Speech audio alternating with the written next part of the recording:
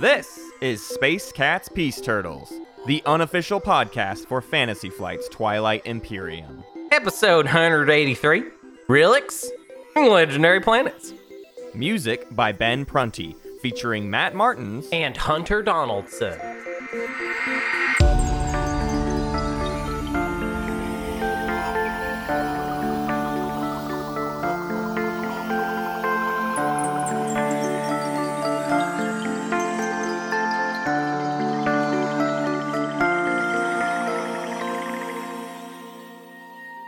This is it. This is the end. Before the calm you're right. before the storm. I didn't think about that. This is our last time before the tournament The fully last starts. dance on Dixon. Here we go. Yeah, except there's no dancing on Dixon because there's no dancing for now. They've outlawed Although- it in our town. We're going to have to call Kevin Bacon. Well, no, they're about to say, hey, open up with the dancing. Everybody Yeah. start dancing now all the time. Let's and, all you know, get sick at once. let's do it. The tournament does start this weekend. Well, the tournament's already started. Let's be clear. Qualifying games. The qualifying players just like jumped in it. I put out a thing. I was like, all right, y'all can start kind of figuring out the thing. And we're like, cool. Who wants to play tomorrow? It's like, oh, okay. Have at it, I guess. That's fun. Yeah. And another thing, people keep asking me, hey, when are you going to start the dojo up? You said you were going to start the dojo up. And here's the thing, y'all. You're the ones moving fast on this. Like, Yeah. you know what I You're mean? better Like, at this.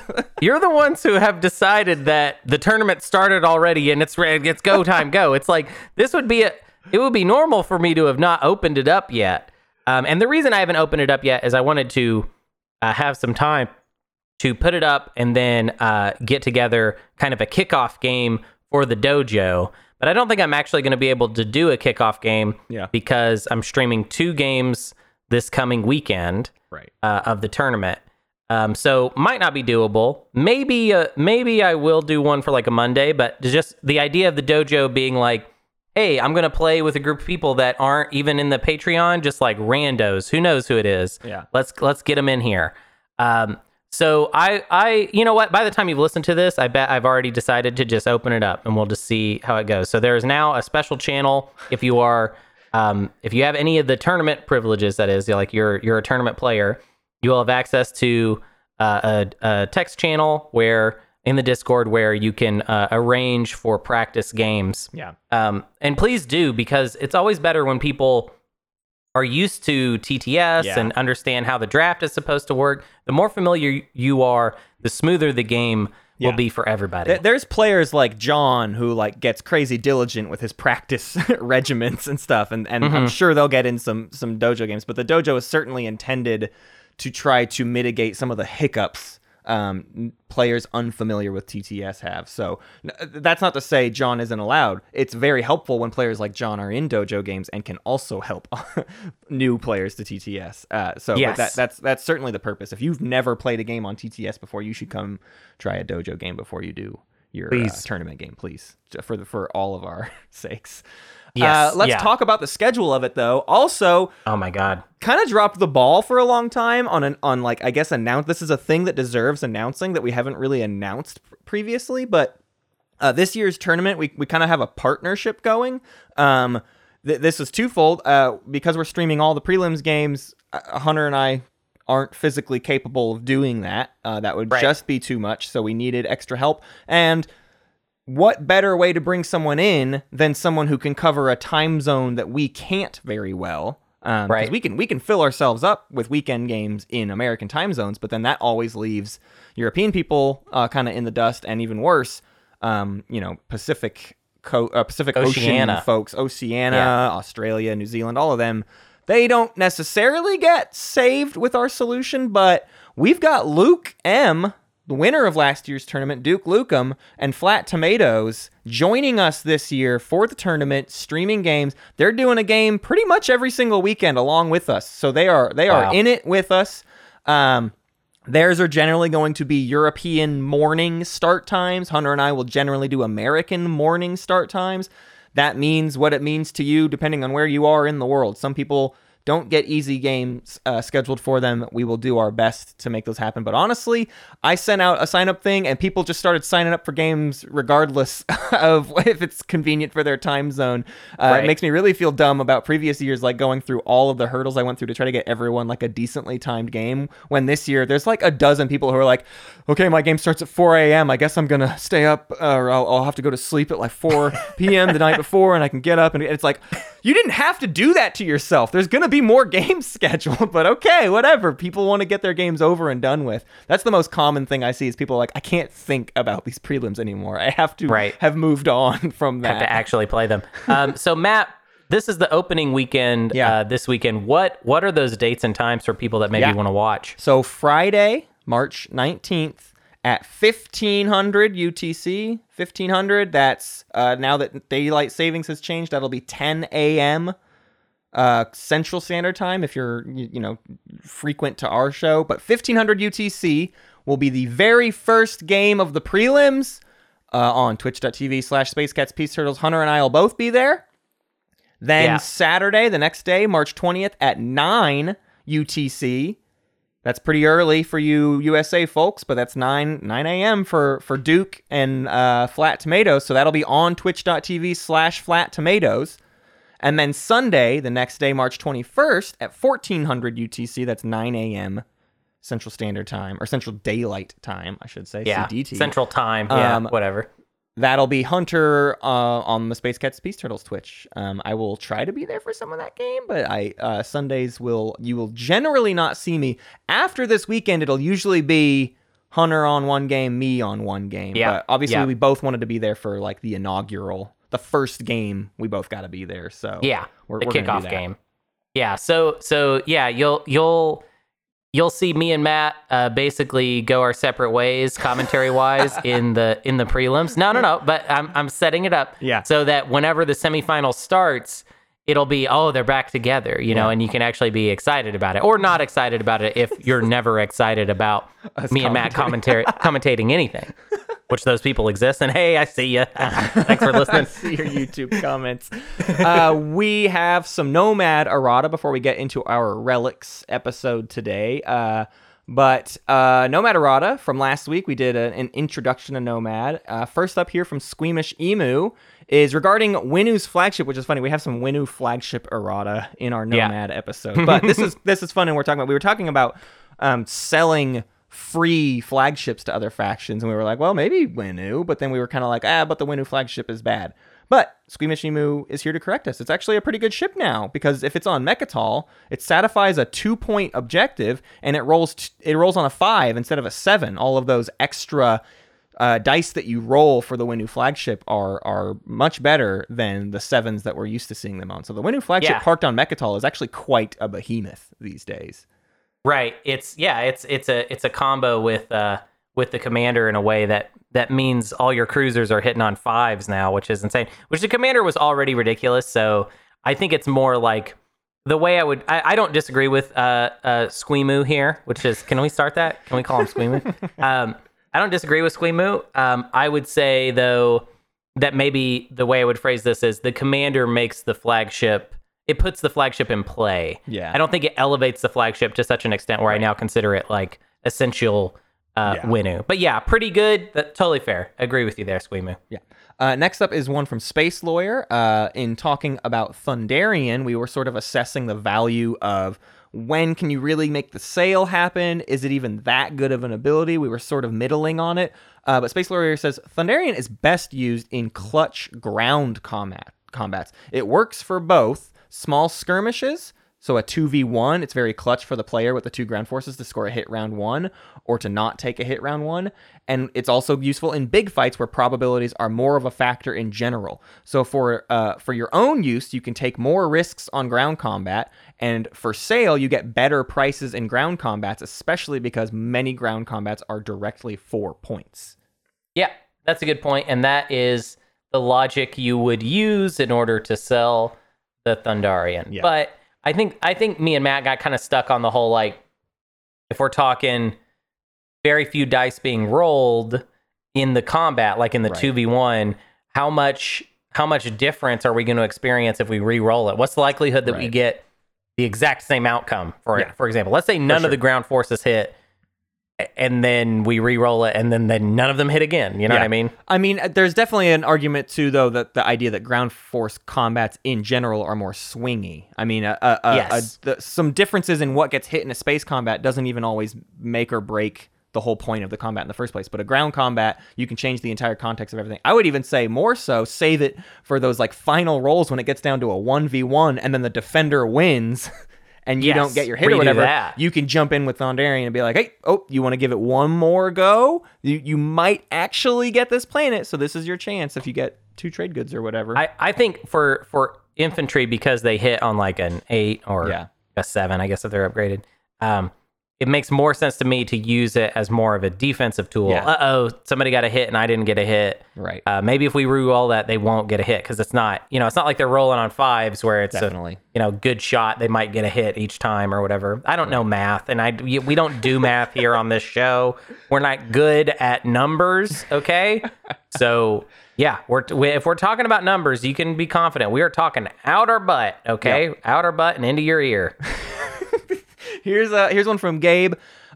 This is about Duranium. I think Hunter and I said everything we want to say about Duranium, which is it can definitely be crazy. It's just really far out of the way. But I liked this point from Gabe just to further sell how good Duranium can be, because I think it's a point we didn't touch on, but I do not think it changes our assessment of whether or not you should research Duranium. Now, we like Duranium. We like Duranium. It's just hard to get. Duranium is extra insane for them due to their mechs, of course, but also because of their hero. Being able to hop around and continuously win ground battles while repairing your mechs each round lets your hero go full force. Most Duranium uses are useful mid-combat, as you can heal your mechs in order to increase your chances of winning a combat. However, with the Nomad hero, you repair mid-combat a few times, but you also repair battle after battle, because Duranium is at the start of a combat round. Basically, your mechs repair the first combat round of every single combat they enter into. So you just keep going with these mechs, and that is certainly potent and further pushes the idea of if you've got the red skips, you should get Duranium, because it's going to make your hero push pretty wackadoodle. I just want to push back a little bit here. So it's after you assign hits that you do Duranium. So I would say that this is a great plan, and this is essentially why I recommend Duranium. But there is still going to be that situation where you have exhausted mechs at the end of one battle, start the next one, and you may not repair those mechs until the end of your first combat round. For sure. So it's potent, but I don't want to overstate it. Yeah, that's true. Yeah. I like it, but let's remember when you repair, essentially. Last up is Schroeder. Schroeder says, I'm not sure if someone mentioned this, but you have a super high warfare stall potential with Sling Relay. If you have the ground forces to spare, you can do 4 good actions before warfare, so long as you can get Gravity Drive and a carrier, which is reasonable. We talked a lot about strategy cards, and I think even, Hunter, in our prep, we talked a little bit about the warfare stall potential, but I don't think in the actual recording, we sort of harped on how ridiculous round 1 Nomad can be if you are trying to do a warfare stall meta against other players. Schroeder, after this comment, told a story of him playing as Soul and getting kind of crushed by a Nomad warfare stall. So warfare stalls have fallen out of fashion because so many things happen in round 1, but Nomad is like one of the few factions that can bring that stall potential back and maybe lock people out of building new units in their home system to then take more planets this turn. Yeah. This makes a lot of sense, and we should have talked about it. But let me tell you this. So I'm gonna I got a little prediction here for the future. In the future, in Twilight Imperium, no one will take warfare round 1 because why? It's like diplomacy. It gives everybody else something better than it gives you. Okay. Yeah. I have you ever seen me take warfare round 1? I don't do that anymore. Okay. Because I secretly think, and I'm trying to get everybody else on board with this too. What are you even doing that for anymore? What is the point? Everybody loves the secondary of warfare. Right. But how does the primary user get something better every time? I'm not convinced. Yeah. I'm not convinced. Yeah. I mean, I buy it for sure. I think I'm such a product, or like I'm so bad about like seeing this crazy like gambit I can take and be like, oh, let me stretch myself thin and do it. And Warfare, boy howdy, is that the tool to do that. I mean, with. I think But on round 2, on round 3, totally makes sense. If you got your stuff set up, Right. and you need Warfare to go take that thing. But I think people are giving away something that we've gotten so accustomed to giving away this Warfare secondary to everybody, just so one person can like fill up their slice early. Like, so what, that's you it? would rather see Diplo than Warfare at this point? Like if you were last pick and Warfare, Imperial, and Diplo are looking you in the face. Imperial, baby. Imperial. That's what I'm telling you. Is Okay. Imperial. Get the secrets. Well, I don't. Yeah. I don't love it, but I do think you have an argument there of secret objectives become so much more important to your round 5 swing potential. I'll say this, like, yeah, I'm having a fun little hot take here, but I do want to say we haven't even gotten to the point where Warfare is falling to last pick. We're not even close to that. Right. Okay. And I'm starting to question the point of taking it at all. Yeah. That's all. Yeah. I'm just trying to open that up. I think that's fair. Okay, let's get into episode proper. It's time. We recently did an episode on exploration, but in that episode we could not fit a conversation about the relics, which is kind of, for some people, the whole point of exploration. The whole thing you're doing with all this exploration is looking for relic fragments and trying to get relics. And we decided to fold into that because there's not that many relics. It wouldn't take us too long. We wanted to talk about legendary planets as well, because that's a very, very light topic that deserves some coverage. So we're going to start with legendary planets, and then we'll get into some relics. So if you're kind of newer, legendary planets are a new type, or a new category of planets. There is only 4 of them currently, and Hope's End, Primor, Mirage, and Malice are all legendary planets. There are some objectives that have legendary planets as their target. You need to have a legendary planet to do things. There's a relic we'll talk about later that revolves around stealing legendary planets from each other to gain a point. Legendary planets also all come with big superpower abilities that you do at the end of a turn. So on the turn you take a legendary planet, you exhaust the planet like you always would, but you get an ability unexhausted that you can basically do immediately. So especially early game, a lot of these legendary planets open up things of getting new units on the map round 1 if it's close enough to you. So some of these legendary planets are like a very, very big deal, and we're going to kind of talk through all of their benefits. Yeah, like an episode of Space Cats Beast Turtles. We're going to talk about a component, and then we're going to go in hard on it, How did this work in TI3? It was like They were stations. planets with refresh abilities, is what most of these became. So Hope's End, Primor, and Mirage were all planets with refresh abilities, and you had to decide to tap the planet in the status phase to gain the thing, and most of them weren't a very good trade-off, besides like essentially Hope's End was the only one that was maybe worth doing. The other 2 were pretty questionable, and it's just an ability that never got used. But essentially Dane turned those abilities into these legendary cards.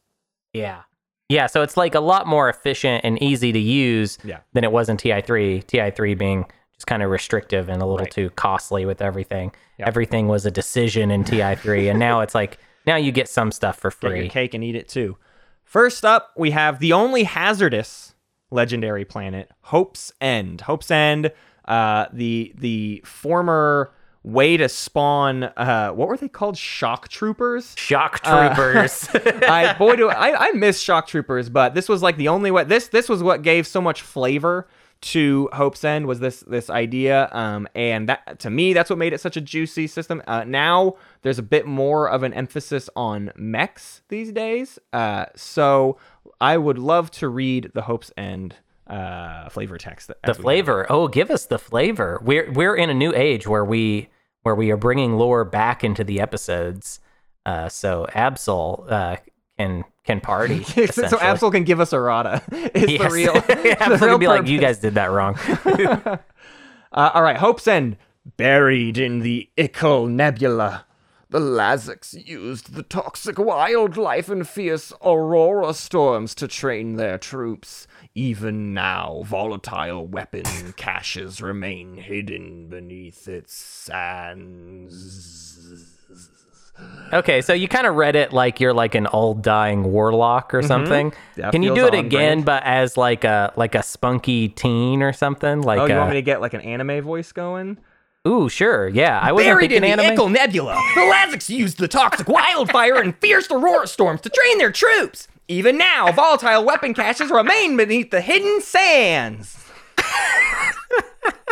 Come on, Funimation. When are you gonna come knocking for this guy? When is it gonna happen? Let's talk about. It's a 3-0. I wrote 3-1 3-1 on our sheet, but I think it's a 3-0. I don't know. why I Oh wrote yeah. that. It's a 3-0. So it's a Yeah. pretty good planet. You can obviously get some good juicy exploration on there to turn it into like a 5-0. Very, very juicy. But let's read the ability that comes with this. It is called Imperial Arms Vault. You may exhaust this card at the end of your turn to place one mech from your reinforcements on any planet you control, or draw one action card, which that second part, the draw an action card, is often forgotten about by myself and I think other players as well. This planet is mostly known as the mech spawner, but what's so interesting to me, and this is a trend throughout all these legendary planets, is you don't have to just put them on Hope's End. It's you can put them in your home system. Oh, also, buried deep beneath the surface, Oh my the God. lost vaults contain a legion's worth of weapons. You're doing the dying warlock voice again. Like, I'm not saying it all has to be anime voice. I'm just saying, like, switch it up a little, you know? Well, we'll get him on the next one. The next one will be a different vibe altogether. But this Okay, is such a good, dark, brooding planet. It felt. Oh, I it see. felt I important. see. I'm You're going off You're the trying art. to go thematic with Yeah, it. yeah. Yeah. So yeah, you get a mech somewhere. Or you can draw an action card. That'll be even more important here in a minute. But this is obviously known for the mech thing. So Hunter, how good is it to just get a free mech anywhere you want it? It's fine. I mean, it's if your mech is good, it's really good. Yeah. I think this is probably the best one. Yeah, probably. I mean, yeah, it is. It's the best one. Well, this one has juicy round 1-ish, 2-ish potential, especially if you have if Hope's End is like right next to you and you got another hazardous planet in your slice that you can take. You take Hope's End first, you spawn a mech at home, and then your next Beautiful. activation is to send that mech to that hazardous planet and get free stuff instead of killing an infantry for stuff. Right. So Hope's Like End, we're going to see in the purple slice in the tournament like a million times. Right. That's how people are going to do it. Although there's not a hazardous in that. there's not a so hazardous never mind. adjacent. You got to run far and wide to find another hazardous planet. That was by design because we saw it a different way, and that slice became very scary when there were two Yeah. hazardous ones in it. That's a lot of free stuff that you can get, but you should be on the lookout for that with Hope's End. Because again, the second you take Hope's End, you get that legendary ability and can use it at the end of that turn immediately. So you'll have it ready for the next one. The thing I want to do next is talk. Hunter, you said for some mechs, it's pretty good. For others, it's not. What are we evaluating that on? What's our call of like what factions don't, I guess, care about Hope's End? Yeah, it's not that there are factions that don't care about it, and I think people are just so hot on Hope's End that I'm just trying to take a little air out of the balloon, but it is obviously the best one. But we just wanted to list real quick. Here are all the factions that either have deploy abilities, so like maybe these are factions that could think about getting the action card instead, or like factions that maybe can just de-emphasize this a little bit. Although even in my small list here, I'm going to make some exceptions. So there's we've got Yin and Soul. They both have deploy ability mechs. Yeah. However, both of them, it costs monies and maybe too much money to where they would still like Hope's End. Soul, it has to spend 3 resources on top of an orbital drop. And then Yin does it during the indoctrination step. And it spends costs an extra influence. extra influence. Yeah. So that's 3 influence there, which is actually that's a little more expensive than I was even thinking it was. Yeah. You've got Barony that can basically deploy mechs whenever they would need them, so I'm not sure how important this is for Barony. And that's a cost as well. Yeah, So I'll say that but it's much. like two resources, $2, something like but you do it like at the start of a combat. So I don't know. That's pretty juicy. yeah. SAR, I don't even remember what their deploy was. It's when you gain control of a planet, you can do it instead of Yes. the trade good. Instead of gaining a trade good, you can get a mech down or some version of that. I'm probably No, just you're wrong. right. You're right. It's like instead of scavenging, they just get a mech, which is actually that's really cheap in my opinion. Yeah. That's their deploy ability. It's like, why did SAR get so many good abilities?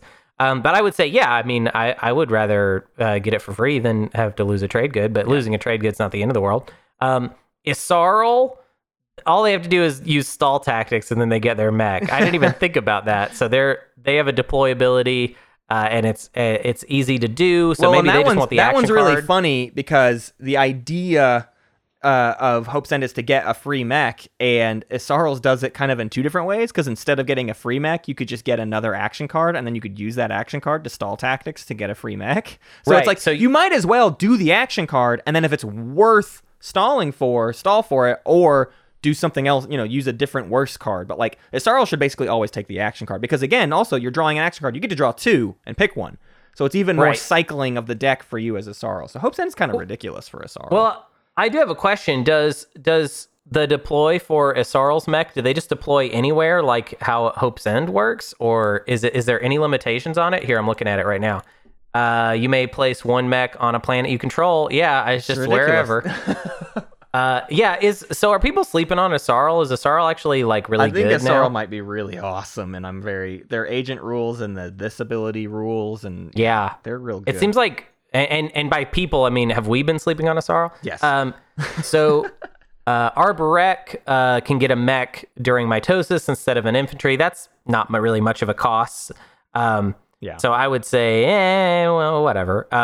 Muat, they get a mech in addition to doing Starforge. Muat's is the main one where I'm like, okay, I don't feel the need for Hope's End, because my Starforge is so much value at once that like I really might fill up doing it that way versus doing the free mech. But I don't know. At the end of the day, a free mech is always a free mech. So this ability is never and you get an bad. action card even if you don't want the mech for some Right. reason. So like this is such a good.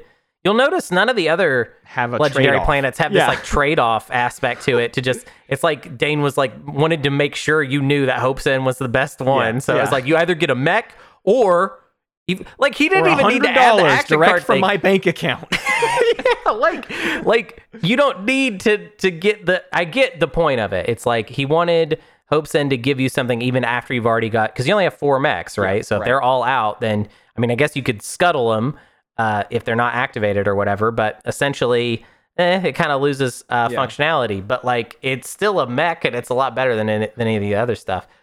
So Volwraith Cabal, they don't have a deploy mech, but they start with self-assembly routines. So getting a mech out there isn't exactly hard to do. And then Titans, their mech has a deployability, but they have to spend their Awaken tokens or their Sleeper tokens, that is, in order to do it. And they might rather spend that on PDS or Space Stocks or whatever it is that they're going after at that point. So those are all the special considerations. And I say that not to say that Hope's End is not good for those factions. Obviously, it is. Yeah. I just want to list for you real quick the factions that you might want to add some additional thinking to the whole Hope's End If anything, thing. it's just an argument of like, those are factions you might more often take the action card than the mech. Yes. Because you're getting your mechs out probably anyways. But I mean, half of those, again, if I'm taking it round 1, I'm still going to get the free mech because it's a free mech round 1. I don't care. I'll run into the problem of having too many mechs when I actually have too many mechs. But the more I get for free, the better. Yeah. Next up is Primor. Primor is a cultural planet. It's a 2/1, so a little bit less efficient values than our Hope's End brother. But Primor, large temperature world, site of several pitched battles during the Twilight Wars due to valuable osmium deposits and a well-educated populace. Okay. Yeah. Cool. Thank you. Primor's ability is the Attriment. You may exhaust this card at the end of your turn to place up to 2 infantry from your reinforcements on any planet you control. Yeah. Well, so it's orbital drop, but you don't have to spend a command counter. Right. So Yeah. pretty cool. I almost wish that you had done it in the old Warlock, the Dying Warlock. Now I miss Well, I have the some Dying legendary Warlock. text I can do for you. A clade of assassin scholars has watched over Primor, pledged to its populace's survival. Assassin scholars. What are we talking about in the Twilight Imperium universe? What do these I don't things know. mean? I don't know, man. It's a weird place. So you can get DMZ there. That's cool, but that's also true of the other legendary planets we're going to talk about. Yep. Well, how do you rank this one? It seems like maybe you don't like this one that much. No, I actually this like is this my one a fair this is bit. my second favorite. The DMZ point is a funny one because DMZ is going to be good to protect legendary planets. That's like an important factor in where if you're like a big explorer faction and you're trying to reactivate it with Scanlink to get the DMZ, you're doing it on Primor or any of these other cultural planets we're about to talk about because you don't want people to be able to take it from you and steal a point or whatever it might be. But this one is probably the worst one to do that with because the other two are generally in more difficult positions to deal with. We'll talk about both independently, but also this one has innately built into it a way to defend itself. Now you can put those infantry anywhere, and the best use of Primor, in my opinion, is to send infantry home. Right? Every round, instead of, if I can build more ships at home and I don't have to spend 2 of my production value, especially on like low production capacity homes, Primor is such a huge get because you can really save that, like a Hakan situation where you're like, oh my gosh, I'm struggling to get infantry on all of my planets. Primor is a godsend. Yeah, that's pretty cool. And yeah, it's like you said, it's a 2-1. It's a 2 resource planet, so it's not a great staging area. It's not a super, awesome place to put a forward dock. So yeah, sending them home I think makes a lot of sense, or just sending them to problem planets. Like you took an equidistant and now you're probably gonna have to reinforce it. But now I got 2 infantry I can just throw on there, so it's like bloop. Okay, right. You can do it the round you take Mechatol Rex, right? You can save Primor in a turn, take Mechatol with whatever you needed to do to take it, and then send 2 more infantry there to defend it immediately. So Primor is a huge use, especially if you have aggression planned within a round. Save that Primor ability for when you take a planet and immediately defend it. It's also really good round 1, similar to Hope's End, but maybe even better in terms of factions that are infantry starved. Something like Jolnar. Jolnar's big problem to deal with is you only have 2 infantry, but you have plenty of ships with capacity. If Primor's in your slice, jump on Primor, get 2 more infantry back at home. You're gonna have a field day in your. You're gonna have a good time. Yeah, we'll guarantee that you're gonna have a good time. Great time, great country. Jolnar. What's the next one, Matt? Next one is Malice. Malice is, of course, our planet inside the wormhole nexus. So the only way you get to Malice is if you discover the Gamma wormhole, which there are 2, technically 3 opportunities for, right? Ghost Acreus can spawn it, or you can find it on a different cultural planet, or you can find it in a frontier token in empty space. So getting to Malice can be a little bit tricky, and then once you get there and activate it and take it, if you have Malice, Malice is now a Gamma wormhole, Alpha wormhole, and Beta wormhole system. So people have lots of access to it. So Malice is a 0/3 planet, and its ability is Exterix Headquarters. You may exhaust this card at the end of your turn to gain 2 trade goods or convert all of your commodities to trade goods. So this ability gets better depending on what faction you are playing as. 4 commodity factions or Hakan can just turn all of their commodities into trade goods. Although this sort of has the similar issue that Industrial Planet Explorers had that we talked about, which is like, it's not, at least in a lot of metas we play in, it's not that difficult to convert your commodities into trade goods. So just gaining actually 2 trade goods in a lot of situations might be better because you probably won't have a ton of difficulty making money off of your commodities. But maybe people are holding you over a barrel and you got to find a different way around it. Or it's late game and you need you need those trade goods to win, and now you can do the secondary of trade and refresh yourself. So convert all your own commodities. That is pretty interesting. I like that it's worth a command counter. That's some value out of it. And obviously DMZ on this planet would be flipping amazing. This is probably my favorite DMZ. This is the one that's the most necessary because, like we said, it's kind of out of your way no matter how you cut it. There's no way for Malice to be like especially convenient to you. It's always like 2 systems away from you because at best you have like an alpha in front of your home system or whatever. Well, and even if it is as convenient as possible, the fact of the matter is that there's going to be, who knows how many other ways to get to it. Right. Yeah. It's also, there's lots of objectives that target wormholes, or specifically the wormhole nexus. There's also a lot of agendas that do stuff to the wormhole nexus or to wormholes. So like Malice is not a place you want to hang out, and it's good that it's a 0/3. You're not going to put a space dock here anyways. You're not going to have this as like some sort of forward dock in most cases. Some factions could get value out of it, but it is better positionally for other things, not so much like storing a bunch of stuff there. But that's why it's like the best one to get DMZ on, because then you can just have it and forget that it exists. And like, okay, yeah, people use it as a highway to get like from the alpha, move through Malice to then go through a beta or whatever. You know, they do crazy shenanigans. Doesn't matter to you. You have the planet, you get the money. That can't be taken away from you. Yeah. Man, did you just kind of make me think about Cabal taking Malice? I did. And We were both having there? that same thought, disgusting. and that's dirty. That's a dirty place. I've never to be. seen that before. That would make my butt hurt, to be honest. You're really focused on your butt in today's My episode. heart in my butt would hurt, because I Hunter, have a did second you know that heart in my Malice was butt. founded by black market traders that fled through a wormhole and ended up in the space between? Space between. Do you know that Malice, that song's always playing while you're on Malice? I wish I had like a replacement co-host that I could sub in whenever you read the flavor text of anything. Trapped in a that I don't love space it. believed to be beyond our universe, shimmering world of strange energies and disconcerting warping of physical laws, sitting at the heart of a strategically vital wormhole nexus. This is the disco ball, baby.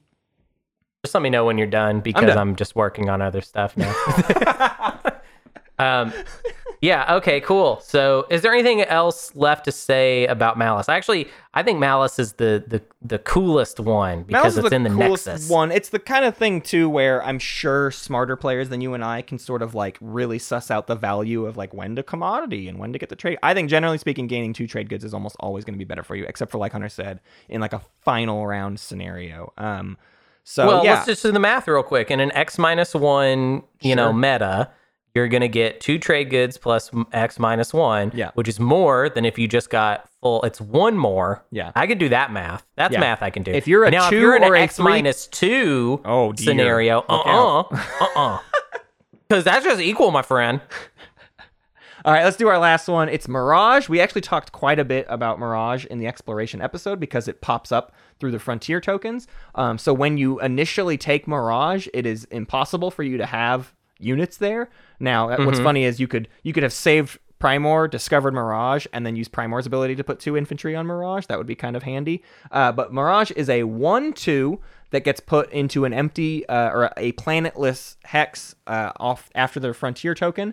It exists on no known charts and appears deserted to those who stumble across it. However, secretive locals live in cloaked cities, heavily defended by swarms of starfighters.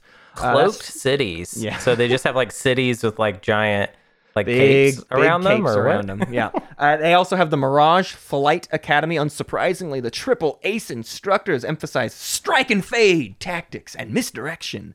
You may exhaust this card at the end of your turn to place up to 2 fighters from your reinforcements in any system that contains 1 or more of your ships. That's actually a really weird way to word that, because you notably cannot put this. Obviously, your fighters have to like have capacity. If you have fighter 2, Mirage becomes an annoying ability to have because you can't just put your fighter 2s wherever you want. They still have to be with ships. Now, they don't have to be with ships with capacity, so you are still just adding 2 other fleets or whatever. But most notably to me is if for some reason you've left a space dock with nothing above it, undefended, you can't Mirage Flight Academy, that system. You have to have at least like a fighter there, and then you can fill up the rest of the space dock with 2 more fighters. But this is the weirdest ability to use, and it's kind of the least useful one. Yeah. I want to add, before we get too far away from the lore, I don't understand this planet that good because, and it's really, I get the idea that it's like a hidden, secretive planet, whatever. Who cares, I ask. But why is there a flight academy there? Because you don't hide a school, you don't, unless it's Hogwarts, you don't do a secret school. And you definitely don't do a secret school that's for training pilots. What? Something literally it's not even everyone training subterfuge. It's like, no, we just need pilots. We need people that can fly ships. I don't care. Don't let anyone know that we've got a flight school. Yeah, so I don't know why it's like Hogwarts with pilots. It's Where's that fan fiction? Get My Son Is Also Named Bored on that one. I Yeah, want the story please. of the hidden flight pilot students. I think it's I wish it was a potent ability since Mirage is so rando. Right. It just pops out or it doesn't. and a lot of games it doesn't, to be honest. The worst thing about it is the idea that you take Mirage, you move into Mirage, right? Let's even say you moved into Mirage with like a carrier that was carrying capacity. Which I don't know why you would be doing. I don't know why you would do that, but let's say you did. If you were full up on capacity, you still can't even put those new fighters in that system. Right. You can't. You take Mirage and then you immediately put fighters somewhere else, which is very tricky and weird. And I wish that Mirage had a way. I almost wish Mirage and Primor's abilities were flipped so that when you took Mirage, you didn't invade it, but you get to always immediately put 2 ground forces down. Dude, and I can fix it. I can fix the lore now. So, like, Secretive Flight Academy is strange. But these infantry that are popping up, they're like spies. Yeah, exactly. It's like a secret spy academy. And that's fine. I totally get that. They just pop up out of nowhere, you know? This one is another useful one. I think less so than Malice for the DMZ. Okay, I don't know why we're harping so much on DMZ, but it's because they're all cultural planets, so you sort of have to think about it. You do, when you take Mirage, even though you don't put infantry down, you gain it. So you do get to explore it, and this is the one where you kind of really do, at least initially, you would like to see that DMZ hit there, because otherwise that's an empty planet that like someone could just take very easily from you. But after the initial explore, if you don't get DMZ, you may not care anymore, because if you can get reinforcements there, you're probably going to be okay. Yeah. Have I talked on the podcast yet about the time I was playing a Sardak Noir and someone discovered Mirage right next to my planets, and I was just like, and I'm pretty sure I took it on my first turn after they found Mirage, because I was just like, oh, I'm gonna activate here and we're gonna send a dude, and that's mine now. Thank you. Thank you very much. For free, I get to just invade your planet with a single. It's just such a weird. I'm sure we talked about it on the exploration episode, but it's just such a weird dynamic with Mirage that there's no telling when you're gonna discover it. Right. I wish there was. Here's something. Here's a little homebrew for me that I think I would want to add this ability to like the Empyrean or something. I wish somebody could like insider information style look at the next card on the Frontier deck. Yeah. That would be pretty cool. That would be pretty cool. I don't want that on all the exploration decks, because then we get into that's what Empyrean should have been. Is not just like start with DET, but also you get to sneak up. I mean, what NRA's the exploration faction, and they got they got extra cards, and then pick one. Why not essentially the same thing for Empyrean, but more of like a foresight sort of. I don't know, whatever. Now we're just playing homebrew. We should take a break. We're getting worn out, but after the break, we will come back and talk more about relics.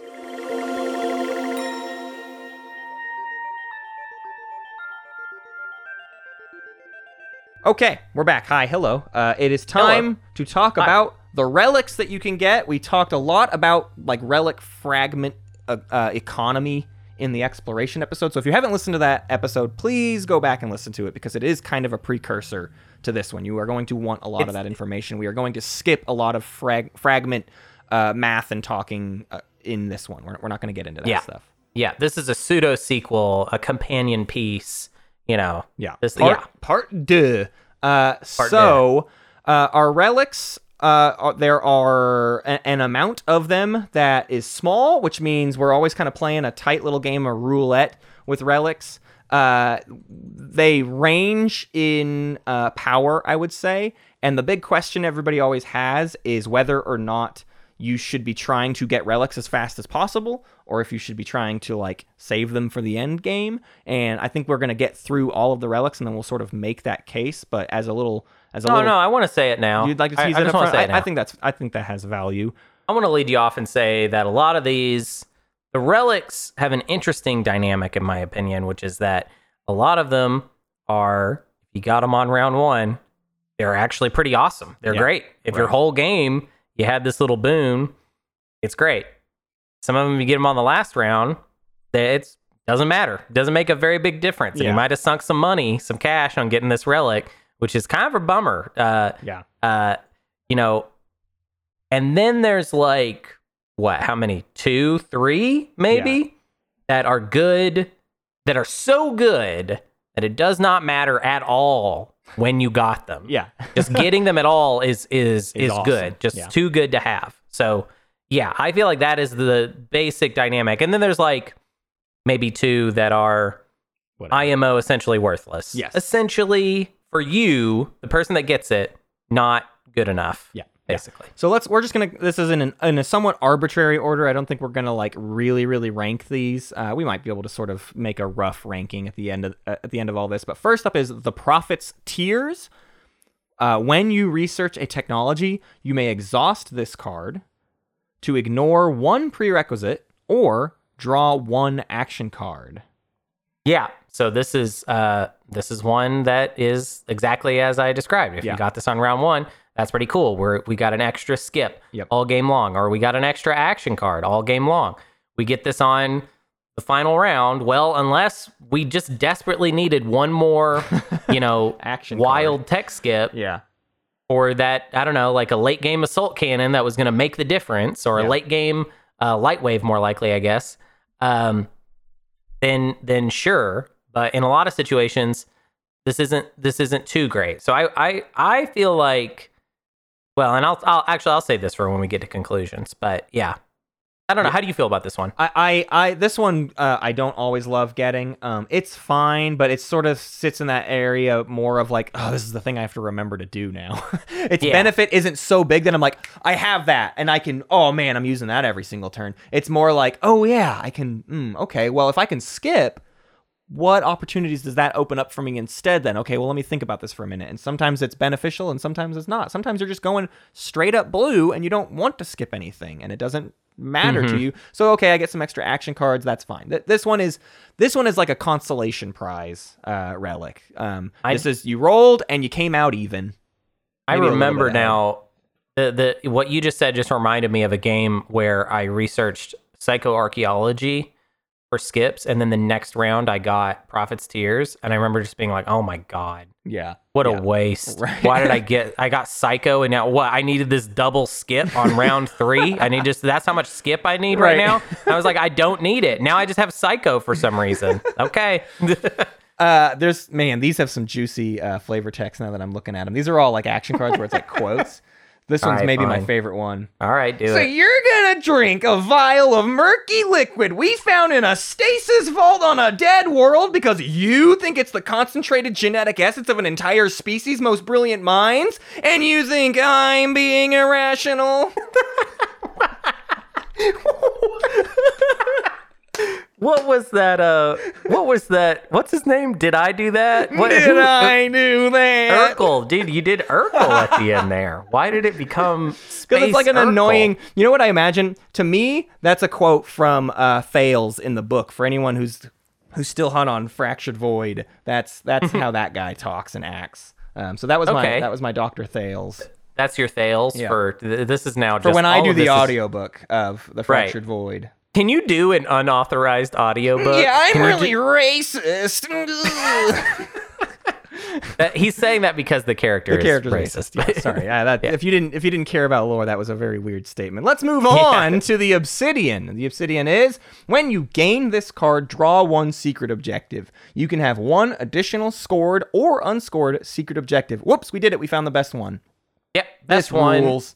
Best one. This is the one you should want. This is the one when you get it, you should be happy. Yeah, and it doesn't matter when you get it. Always good. Good round 1, good round 5. Yeah. Don't care. Obviously, a little bit worse round, specifically 5. If then the secret you draw isn't something you can immediately do. I mean, that's rough, but I mean, in general, drawing another secret when you're running out of options is always great. And the idea that you can do 4 now, you can score 4 secrets, is amazing. I mean, I had a game recently as NRA where I think I scored 4 secrets in one turn because of this one. This is one that NRA gets often because they get through relics real fast.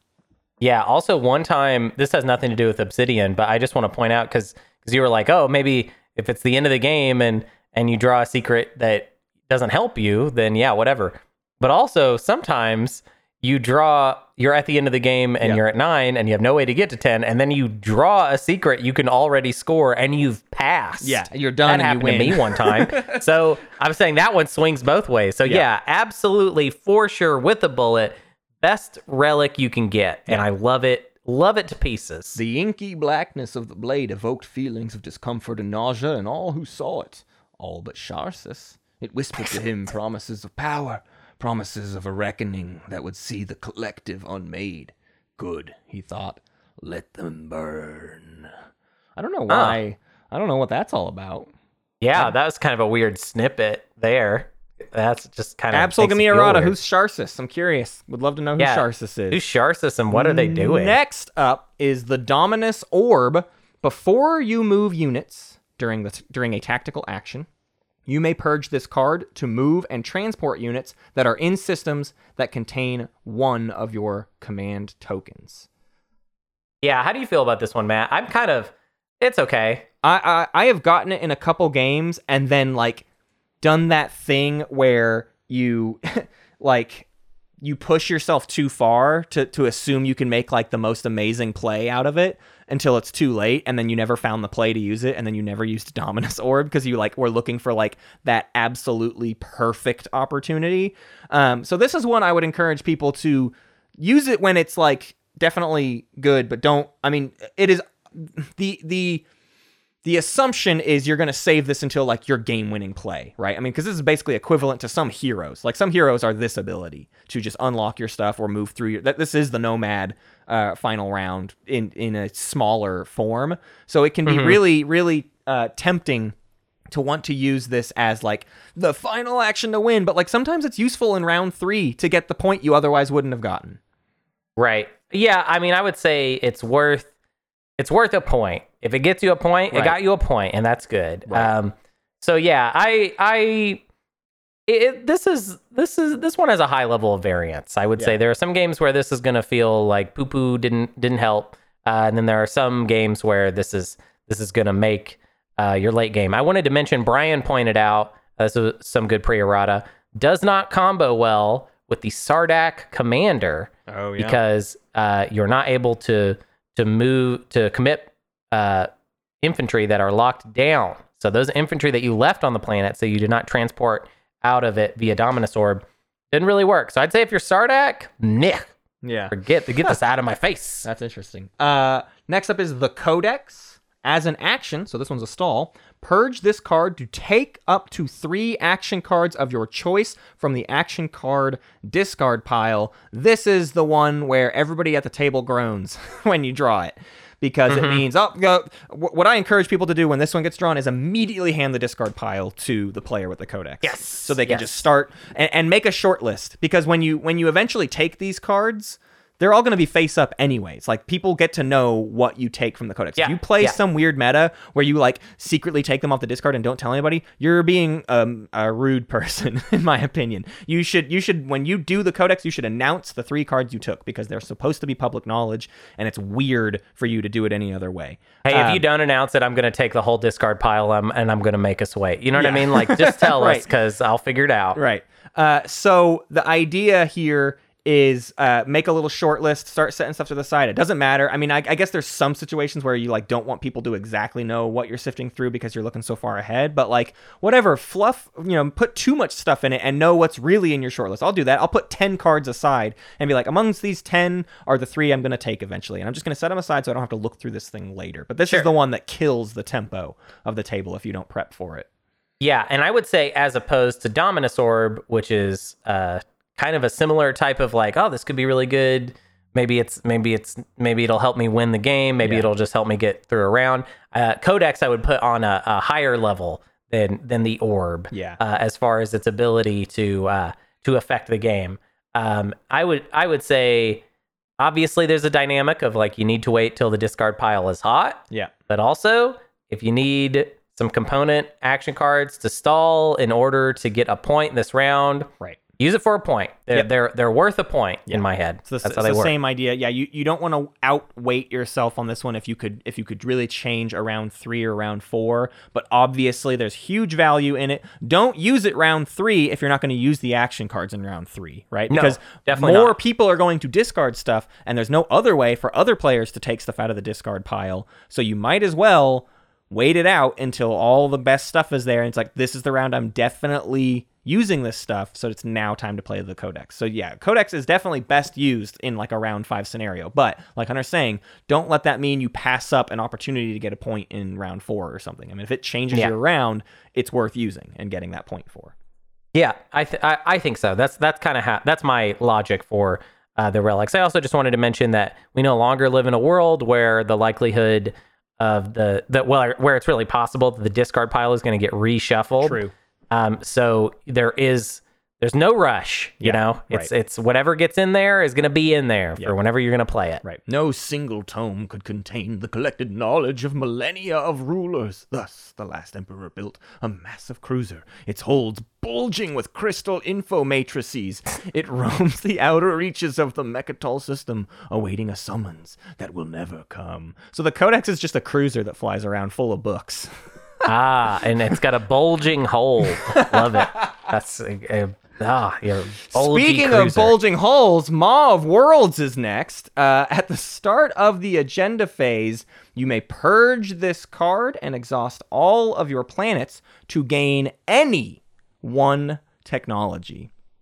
This one's easy to misread, as I have done often, where I want it to just be research, and it's way, way, way, way, way better than that. This is a round 3 Lightwave Deflector. This is X89 when you need it. This is big time assault cannon. It's whatever you want it to be. It's War Suns, bud. You want War Suns? Get War Suns with Maw Worlds. Who cares?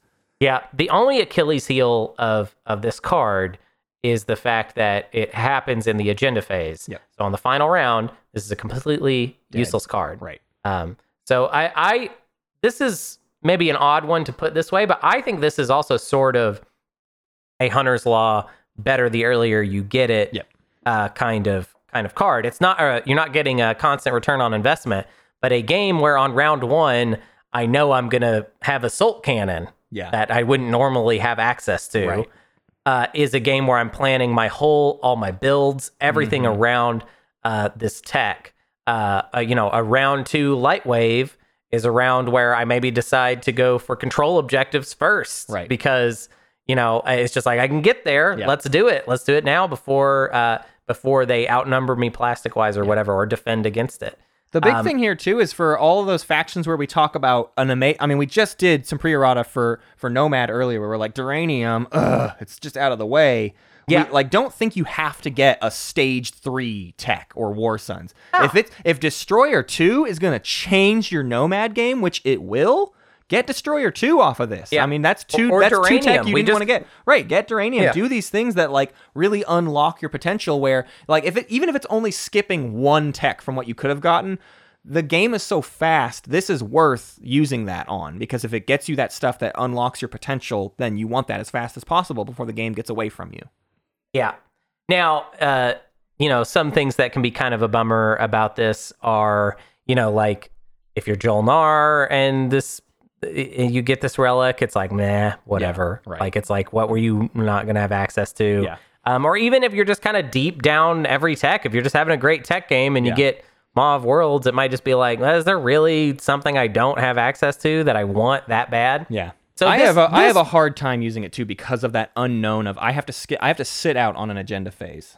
That could reward points for all I know. I have no idea if Seed of an Empire comes up and I miss out or whatever, if Mutiny comes out, things can happen that hurt, and so it's always hard for me to use this. I'm not a tech heavy player, so it's always hard for me to imagine what tech is really going to change my game more than the roulette wheel of what might come up in the agenda phase.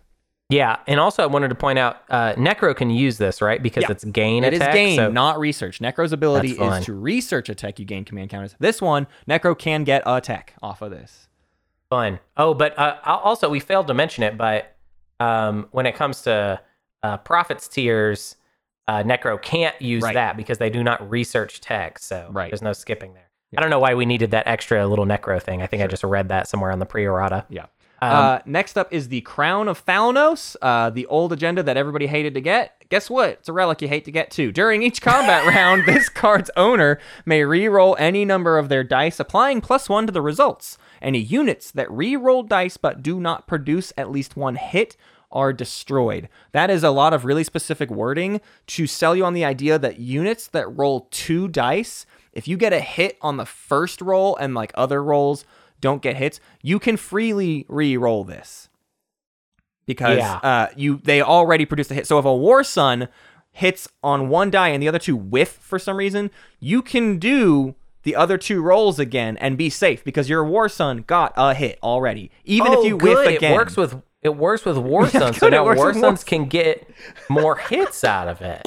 That's Well, really it's good. cool. It's good on, there's the mechs that roll Matt, 2 that's dice. a really good point because War Suns were like it was hard to get hits with War Suns. So Right. like this ability to make sure you're getting More like War Sun bitey hits out of the War Suns, The War Suns you That's definitely good, Matt. researched and have. Yeah, that you definitely already have those, and almost everybody does. So that is good general advice. Thank you, Matt. Thank you. Yeah, this isn't great. It's so hard to risk, especially because so many units don't even hit above 50%. So the idea that you're going to re-roll, and then even by increasing those odds +1, I mean, you might still like your cruisers still might only now be improved to 50%, and you might lose some cruisers, and that's going to be soul crushing. Yeah, I don't know. I've never seen it really shine for anybody thus far. I don't think it's the worst relic. No, well, I think there is an objectively worse relic. Yeah, you're right. Yeah, it's not the worst one, but I definitely see it as on the not good side, and I am bummed anytime I get it. Yeah, basically. Especially when you're NRA and you're trying to close out a win. And all you need to do is draw Shard of the Throne, and you got a 50% You know it's chance. in there? You know Shard of the Throne is in there. You got a 50% odds of getting it, and the first one you get is Crown of Thalnos. That is a bad feeling. Yeah, that does feel bad. That's Next up is the crown, another crown, the Crown of Amphidia.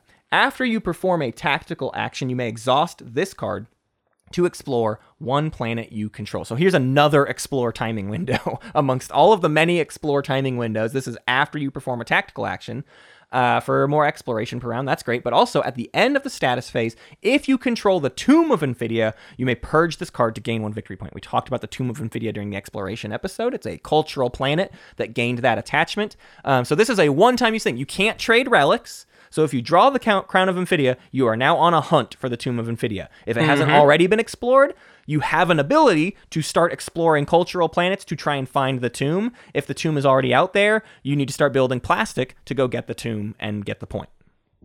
Yeah, that aspect of it has not... I think in most of my games, the person with the crown has had bad luck. I've yet to see the crown person find the tomb. Somebody else always finds it, and then it's like...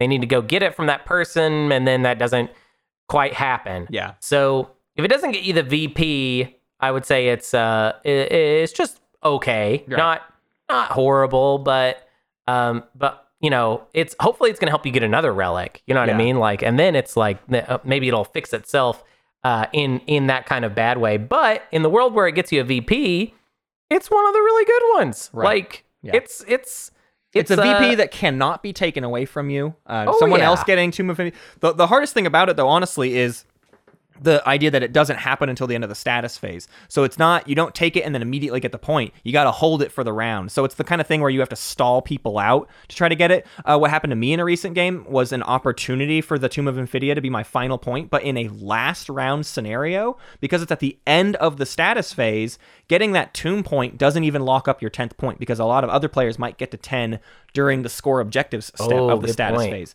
So Tomb of Amphidia is not always a reliable thing. If anything, Tomb of Amphidia is a better point to lock down early. You get this one early and you try to get that point round 3 or 4. Do not wait until round 5, because it will probably be too late by the time you're allowed to score the point. Yeah, it's such a hard point to score, because this is all visible. None of this is secret. Right. It's like if somebody else finds the tomb, they know you're going to want to get to it. Exactly. So yeah, I mean the exploration aspect, you may exhaust to explore one planet you control.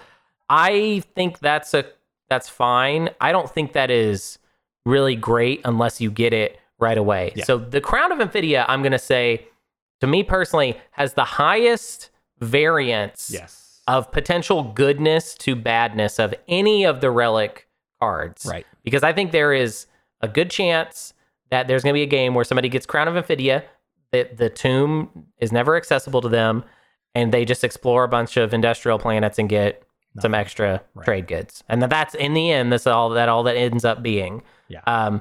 Which is bummer sauce. Yeah, pretty bad. But then there's going to be the game where somebody explored and got lots of good things that they wanted, and they also got another relic, and they also got the victory point out of it. So it's like it can can be do juicy. a lot of work for you. Yeah. But it's Yeah. it's just more credence to the idea that like you need to get these relics as fast as possible, because in some way you have to they change the way you think about your whole game. So it's less about like the benefit is useful to have in round one. It's like no. The knowledge of having the relic is important to the rest of your game.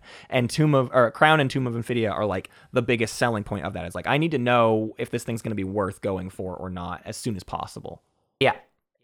Next up, we have the Shard of the Throne. When you gain this card, you gain a victory point. When you lose this card, you lose a victory point. When a player gains control of a legendary planet you control, or a planet you control in your home system, that player gains this card. What power does a broken piece of the throne of emperors hold? To me, none, but to everyone else. ... ellipses. This one is obviously the bee's knees, except for I would put this in the category of the one thing that can be annoying and awkward to get too early in the game. Sure. Yeah, it does have that consideration for it. Although, in the world where you get this early and you've planned around it, you've known this whole time that I need to make sure that my home system is always extra safe. You know, you always want to protect your home system, but I feel like the earlier you know that this is going to be a shard game, the earlier you know that you need to be looking at everybody else as far as what they can do to you. And boy, there is a big difference in games where the shard holder has a legendary planet when they gain control of the shard versus games when they don't. That is two completely different games that you are playing.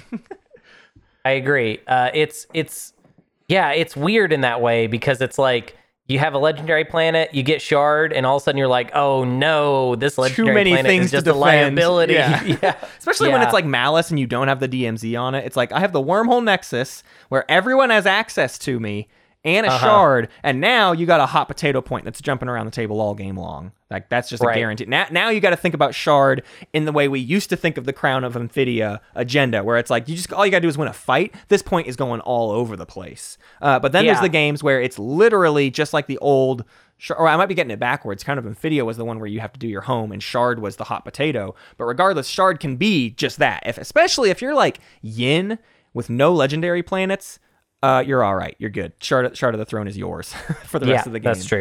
That's true. So again, kind of a high variance of like possible outcomes. I'm going to give the edge to Shard over Crown just because Shard gets to the point right away. So even though it has this Achilles heel, it's not like it's going to do absolutely nothing for me. Yeah. So, there are going to be those situations where somebody gets it and it's like, oh my God, the timing is so bad that there's nothing I can do to protect this legendary planet. But I would rather get the point for sure and then have to try and plan around it. Yeah. And then if I lose it, I lose it. You know what I mean? Like my pushback on that, it's not much, but it is annoying. I mean, like I had a Nazroka game where I took Mechatol and did an early Imperial point. I was like, I'm going to get some heat, but I'm going to go ahead and get out there and do this. And then the first relic I drew was Shard of the Throne. I think it was the first. Maybe it was an early relic that I drew. And it was like, oh man, now they're never going to let me get away with anything. And the table did. Right. You guys didn't. It was like, Matt has 3 free points that he got above everybody else. So Matt isn't allowed to do anything else for the rest of this game without getting a lot of heat for it. Right. Yeah. And that was a game where the winner of that game won off of getting the shard from somebody that had taken it from you. Yeah. I remember somebody. I don't remember who that. Yeah. I don't remember who that was, but it was somebody.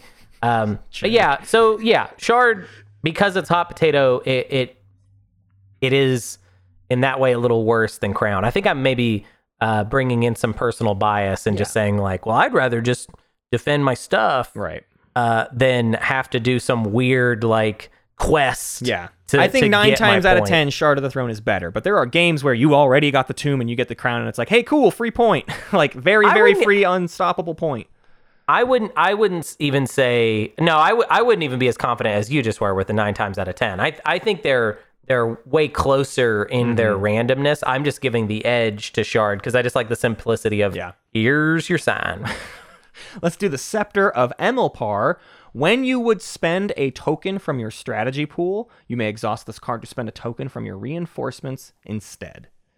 This one is obviously Hunter's Law, very juicy early. I won't overstate the power of it. It's a command counter per round. It's hypermetabolism. That's good. We love hypermetabolism, and hypermetabolism's only problem is how late it is in the tree, so sometimes it's hard to research. If you could guaranteed get hypermetabolism early game, every game, you would do it for sure. Yeah. So it's good. It's like you're good. I think this was like the middle of the road. I put this like dead center, something like that. Dead center with like the tech one and the like Prophet's Tears. Right. Actually, I think this is a little better than Prophet's Tears, though, to be honest. And what's even juicier about it, too, is the idea, even the round you get it, sometimes you didn't, it helps you when your budgeting gets off or whatever, and you don't even have tokens there. Prophet's Tears, you have to research the tech. This one, it's like, I don't even have tokens left, but I can still do at least one more secondary or whatever. I can redirect all of my tokens into tactics rather than strategy or whatever. Yeah, it also helps, those rounds where, it's like round 2 or round 3, somebody picked Imperial, so you're like, okay, I have to do the secondary of Imperial. Yes. But also, I'd really like to be able to do like tech or something else, but I only have one token in strategy, and if it all pops on the first turn, then this would totally help you get around that, which is beautiful, and I like that aspect of it. So it's good. It's like mid-high. Yeah, it's mid-high. It's basically never really worth a point, so it puts it below any of the ones that could potentially get you a point. Dominus Orb and Codex can really open up opportunities for you. Scepter of Emilpar is an economic engine for you. It is not opening up some crazy opportunity for you. It's a good cookie. It's just, here's your cookie. Yep. All right, we have Stellar Converter. Here's another stall as an action. Choose one non-home, non-legendary planet other than Mechatol Rex. So all the normie planets, all the basic planets with traits, and they aren't legendary. Choose one of those in a system that is adjacent to one or more of your units that have bombardment. So many is the largest list of qualifiers. If you have all of those things, you have a dreadnought adjacent or above a planet that isn't Mechatol or legendary or home, destroy all units on that planet and purge its attachments and its planet card. Then place the destroyed planet token on that planet and purge this card. This is super X89 bacterial weapon. This destroys the entire planet. The planet is destroyed. Does it do anything for you, the person who played it? No. Nope. Oh, well, actually, there's that edge case you were telling me. Yeah, so it's a stall, and also it's the whole thing of if it's the only planet in a system and you blow it up, that's now a planetless system, and there is an objective where you're supposed to have ships in systems without planets. So technically, people are really keen to point out that Stellar Converter can open up that scoring opportunity for you. But and I am even a little bit iffy on that ruling. That seems weird to me because there's still a planet. There's a destroyed planet token. Yeah, but I believe it has been ruled that is not a planet. It is a destroyed planet. I don't know. It is almost feels like somebody realized that this relic kind of sucks after the fact and tried to give it a little extra thing. Well, boy, it does take a lot of setup, but this is the one this is the feel bad relic. This is the one that I hate seeing other people get because it's just man, yeah, it's a big bummer. It's also the reason that you don't want to try to win from ahead in Prophecy of Kings, because if somebody gets Stellar Converter, like, yep, okay, I'm in the lead. I'm gonna get hit with that. I get it. Cool, well, there's got to be a control objective that comes out that proves to be essential. There's just like no way to stop it, too. I mean, the idea that I'm going to protect everything adjacent to all of my planets so that somebody can't park a dreadnought adjacent to it, like, that's just if someone wants to Stellar Convert, they're doing it. Sure. I mean, I think there could be situations where maybe all your attachments are on the wriggles. All the attachments you need are on the wriggles, so it's just like everything around the wriggles must be safe. Maybe, I don't know, but yeah, if somebody wants to Stellar Convert you, it's gonna be pretty hard to stop them for the whole game. Yep. And then if it comes down to a control objective and they can Stellar Convert, I mean, I lost a game that way. Moose got me with Stellar Convert. I forgot who I was playing as. I think Mahawked. And boy, this is the Mahawked of relics, isn't it? Everyone else tells you how to use it, and it's like, okay, fine, I'll Kingslay for everyone. Fine, whatever. I'll do your dirty work. Yeah, I don't know. I think it's objectively the worst one. Yeah. Just because you're not getting some sort of thing for it. If it was like it kills the planet and then you're paid something for having destroyed that planet at least, right? That'd be kind of cool, right? If you gained its value, its resources and influence value in trade goods or something, that'd be nice. fun. But Just give me something. Give me a little something for it, because it also helps. It also helps the person that this happens to, in my opinion. In my meta, it makes me feel better if someone is stopping me and hurting me in order to get something for themselves. But if they're stopping me just for the sake of that, it hurts more. It may hurt my heart more. Yeah. Okay. Next up, we have JRXS4550. What? No, there's no next up, Matt. That's the end of the relics. That's all we've the got. relics we have. I'm looking at it right here. I've got one more. I've got 3 more relics here. Why do you have 3? There's not 3 more relics. We just did them all, right? No, I mean, I'm looking at there are 3 more relics. There's this one here I'm about to read. JRXF. Why are you? What? I don't understand. What's this relic? There's Where did this come Nanoforge. from? There's Dynamis Core. Come on, Hunter, get with it. Get with the program. Where did these come from? Where are you getting these from? Oh, this is from Codex Affinity. This is from the next codex that's coming out. Oh, secret new codex Secret episode. new codex is where I've got this. We're all doing from. a secret new codex episode in the nonchalant. There's an embedded secret new codex episode inside the episode that we didn't talk about. So like a secret cheat code. You have to unlock it by getting to this point in the episode. All right, you enter JRXS4550, and then you unlock the secret codex episode. Yeah, we've got some stuff to reveal. These are 3 new relics that are coming out with the next codex that is release date unconfirmed. Soonish. I genuinely don't know. Don't ask me. Don't know. But I have 3 relics to show you, and this will up our total count of relics to just 13. Not a whole lot more, but a little bit sweeten the pot some. People are going to be asking this, so I'll get it out of the way right away. Our tournament will start using these immediately. Until we have like proper images, I'm sure we'll find a way to get them implemented in. I'm sure as they're hearing this voice, Milty and Daryl and other mod people are like, oh, let me type up a thing and I'll put it in there or whatever. But these are 3 new relics that we will start using immediately before our prelims have kicked off. So, what is JRXS4550? This is the Lost Titan prototype.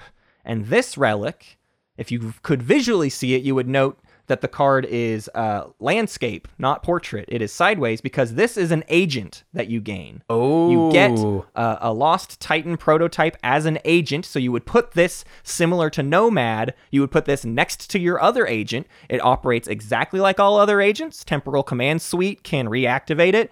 Isarl Tribes can copy it. It's an agent for all intents and purposes, and that ability that the agent grants you is action. Exhaust this agent and choose a player. Of course, you can choose yourself. That player may spend 3 resources to place a structure on a planet they control. If they do not, they gain 1 trade good. That is, if they don't spend 3 resources to place a structure. So you can either exhaust this and get a single trade good, or you can exhaust this, spend 3 resources, and put a PDS or a space dock down on a planet.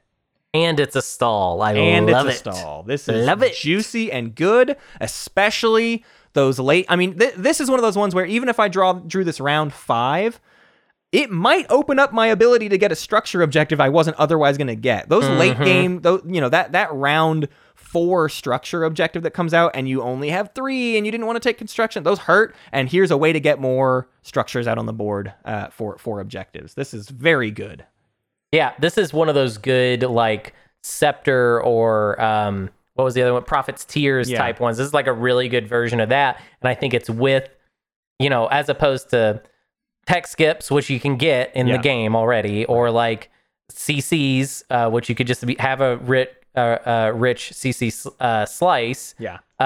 Getting extra structures outside of the normal construction zone or whatever is hard to do if you're not Titans. Yeah. So this is like, I would say, a pretty cool version of that type of relic, and I'd say it's one of the better ones. Yeah, especially because it's like the only ability that really exists out there like this. Obviously, this is another situation where this is better the earlier we get it. If we can just start dropping PDS wherever we want, or more importantly, you place that structure, you don't activate it like you do with construction. So if you explored and got a relic like round 1, you can immediately put your forward dock wherever you want and build out of it, or whatever. Like this opens up lots of opportunities if you really want it to. It can be a stall into build, or even, Nomad.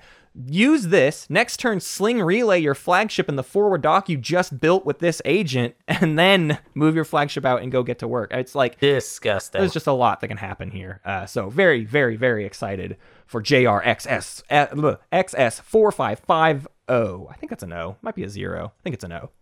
All right.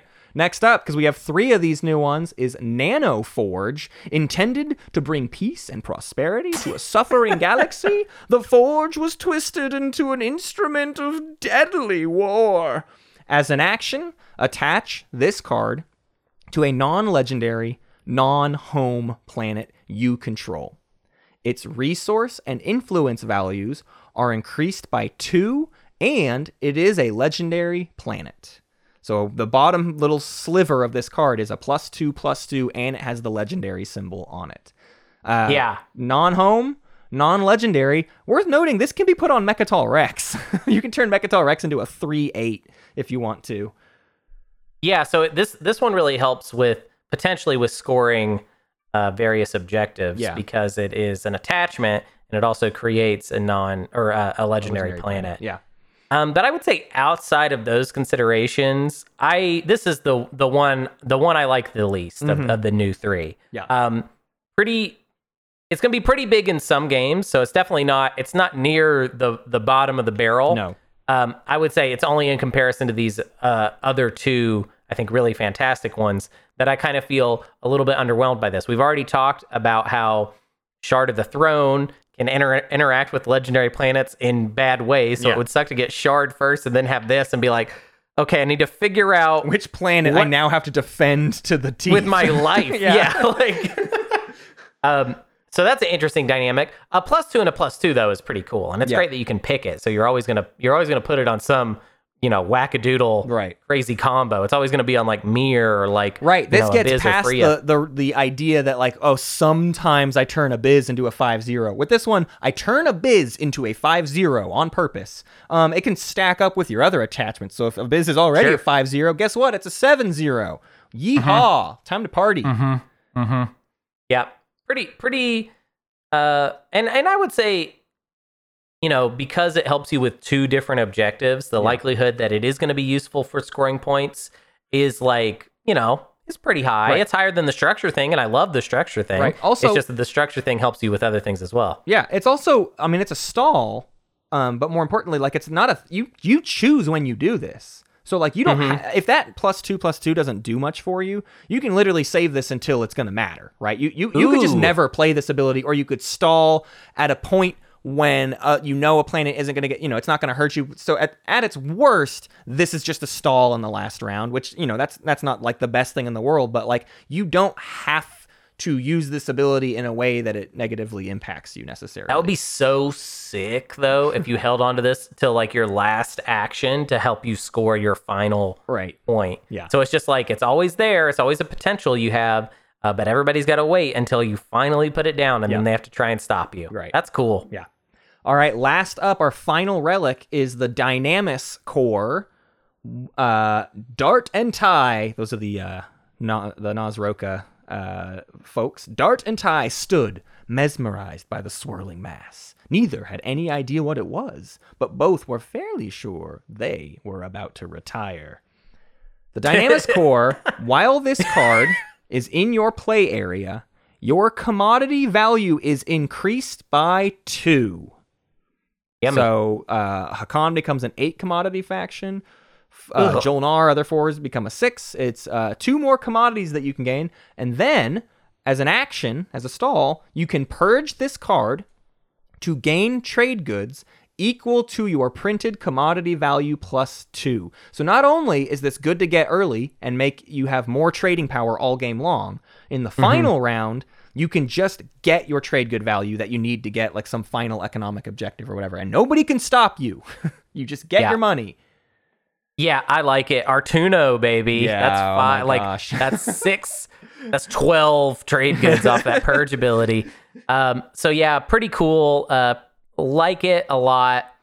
It's just cool to get extra commodity value, and also like, of course, you know, it's tempting for us to immediately go to like the really broken like 8 commodities for Hakan type stuff. But the idea of like us playing factions that are not meant to have high commodity values and suddenly they have them. I mean, like Barony with That's 4 so commodities. Scary. I know. I was thinking the exact same thing. It feels dirty for Barony to have 4 commodities and be a part. Yeah. Getting that early and like now being a part of trade deliberations is just so scary.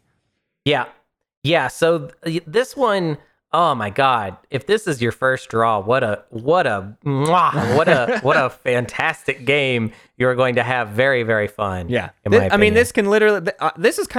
This is maybe one of my favorites because we've talked about a couple of the others that are like, oh, they open up opportunity for points. This opens up opportunity for points as well, potentially. Like any economic thing, you can just get some value out of it. You don't have to hold on to it all game long. I mean, you kind of can and should maybe, but I mean, doing it in round 3 to get that spendy objective without having to like burn a bunch of your other resources or whatever is just like super great. You know, being able to lock yourself into a trade good objective in round 4 or something when everyone like knows you're the only one left to do it, so they just won't trade with you. Well, fine, I will just get my own money real quick and be done with it.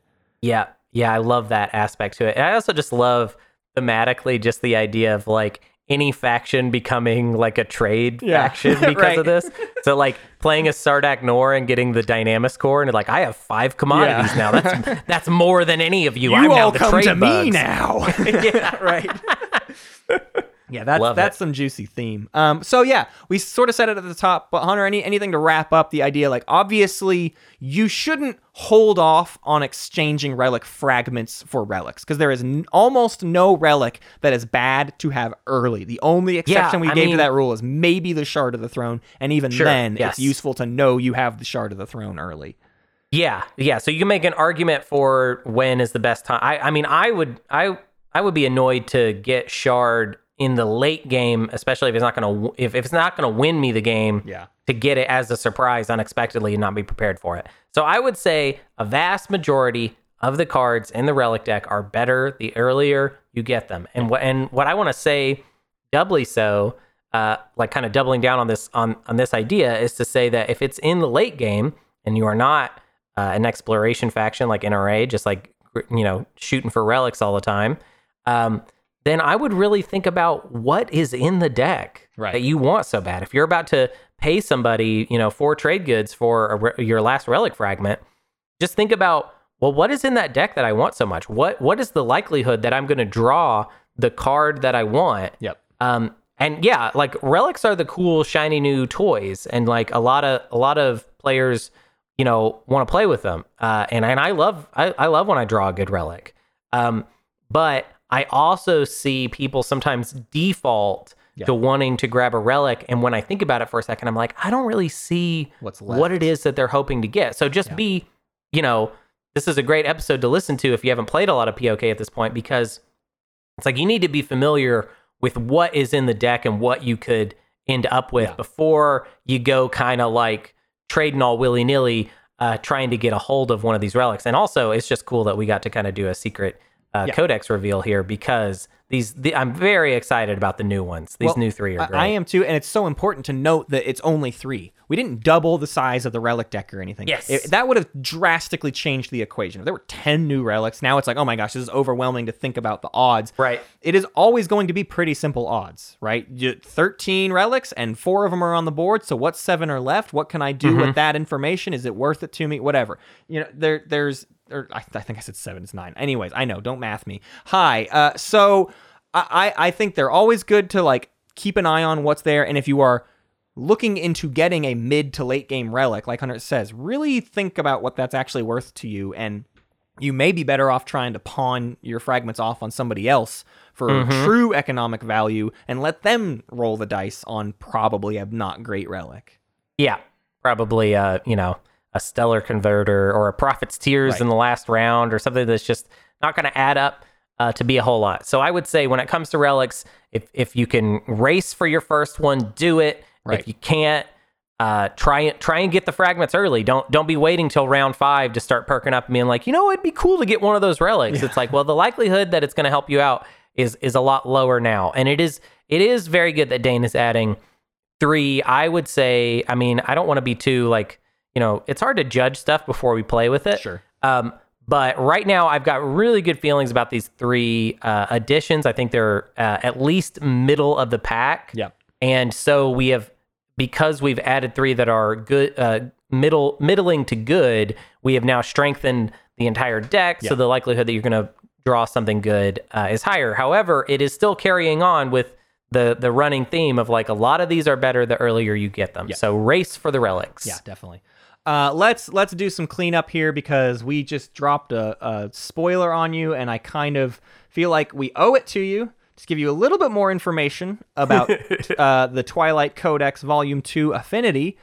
We can't do a lot, but we can say a little, which is primarily the relics we just described to you. That is the meat of this upcoming codex. A lot of the rest that's coming in here is stuff I'm super, super stoked to have, but isn't game-changing stuff. The 2 other big component things that, of course, with any codex, you got to kind of print your cards out yourself. That's a whole thing. You should look for threads on BGG about makeplayingcards.com and how to import these images, and then you can get the cards, and then you should sleeve them and all of that. But the other 2 sets of cards that are coming with this are faction reference cards, which are basically like drafting cards. It has a summation of all of the abilities of a faction on it. Mm-hmm. They all have the same back, so you can shuffle them up and deal factions out to people. People can look at the factions, and without having to sift through the faction sheets, they can just look at their card and go, There's even a little complexity meter in the bottom right corner of each one of them, so for new players, if it's a green faction, hey, you'll probably be able to pick that up and play it easy. If it's a red one, you may want to steer clear. So super, super useful thing I'm excited to have in our home copy. In our TTS world, we already have this handled, but it's just such a good thing to have for your home game. The other one, similarly, we sort of have solved in TTS, but at home, Alliance promissory notes are kind of annoying because now I have an Alliance promissory note that refers to an ability that is across the table.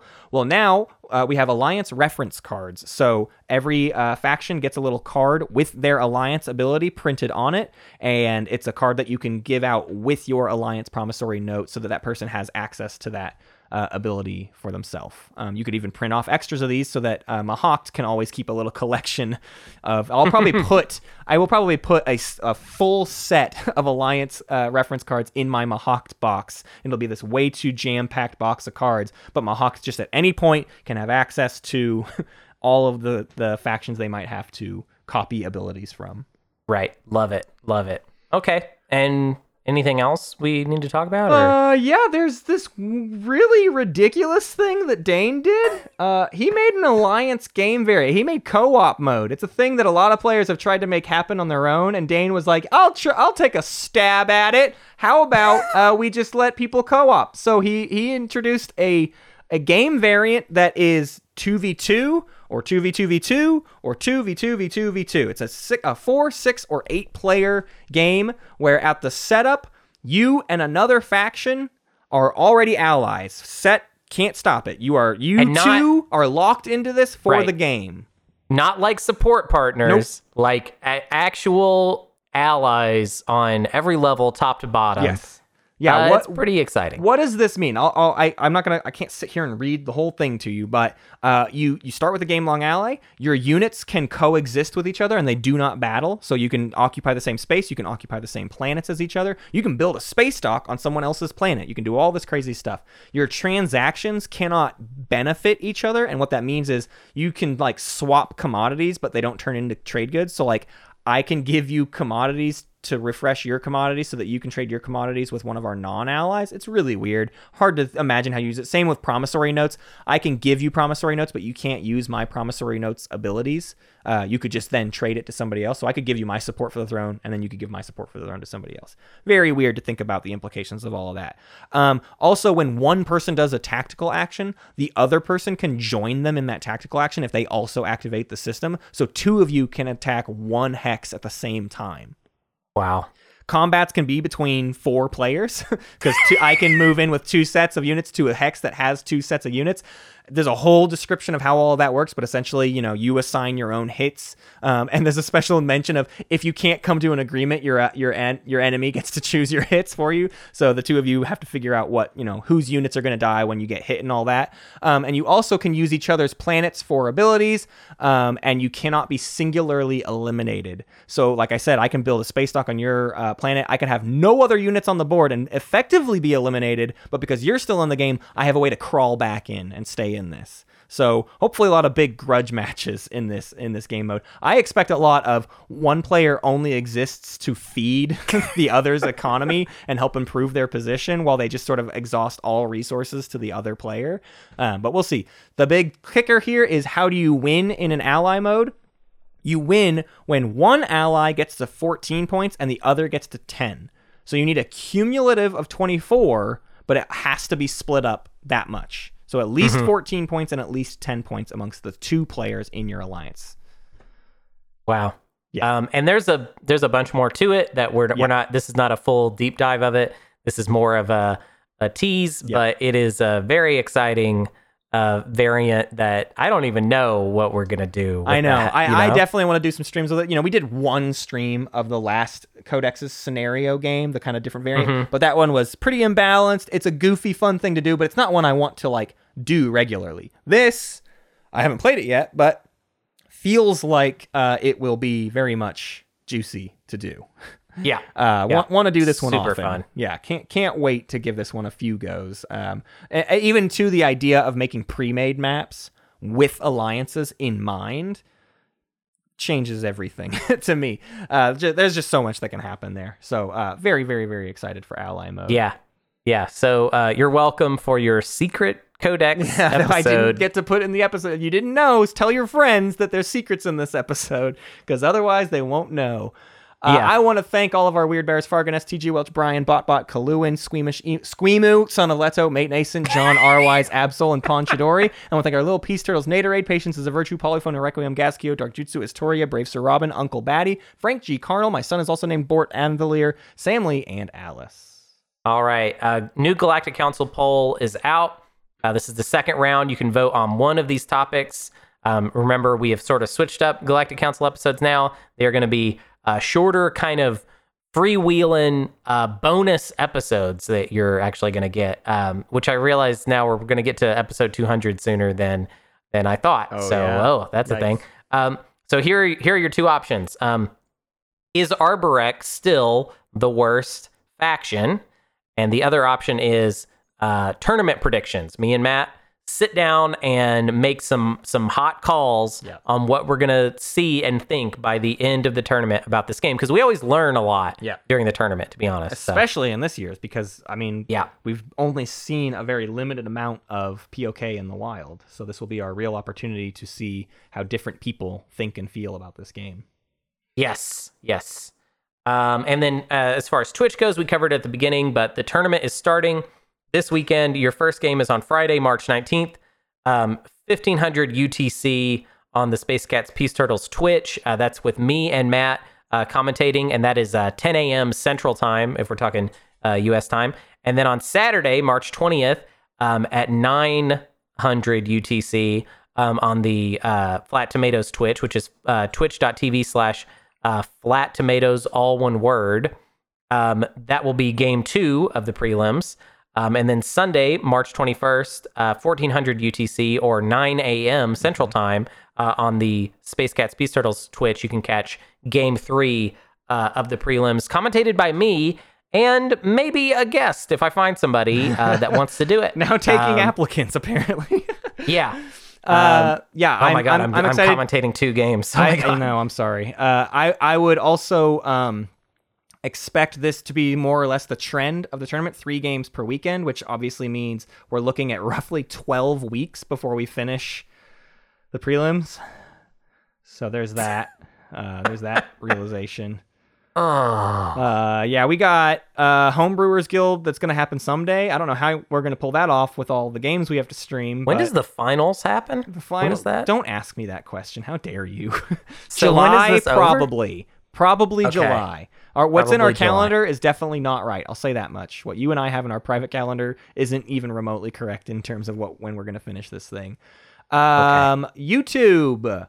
Hey, Hunter's going to upload a game I played, or that is from my perspective. And the theme that you'll get from watching, but you won't have the Twitch chat, was my anger management seminar. So I was doing my best to keep my cool. I did okay.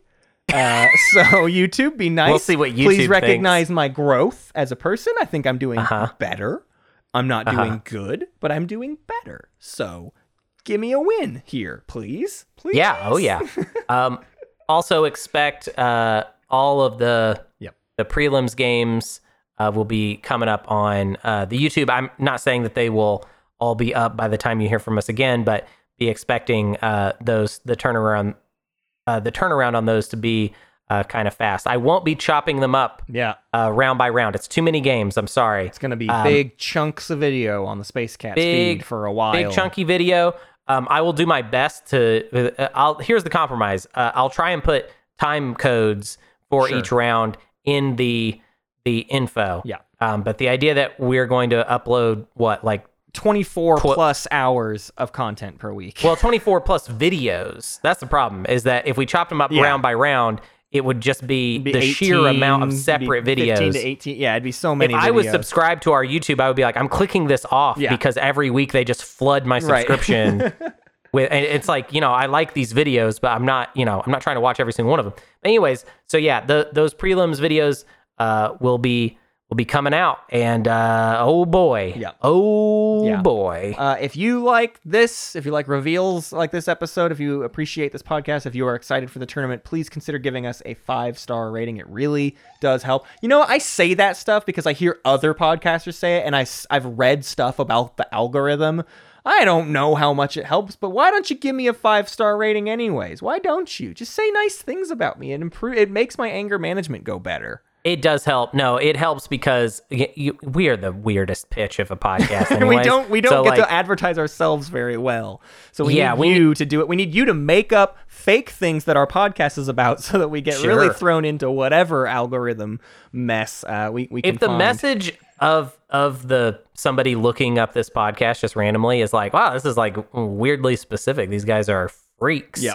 But also seems like people like it. Yeah. Like that seems worth digging into. I guess I'll give it a go. That's a helpful pitch. Yeah. You can also find more information about our Patreon, our Twitter, our Discord, our merchandise, all of that at spacecatspieceturtles.com.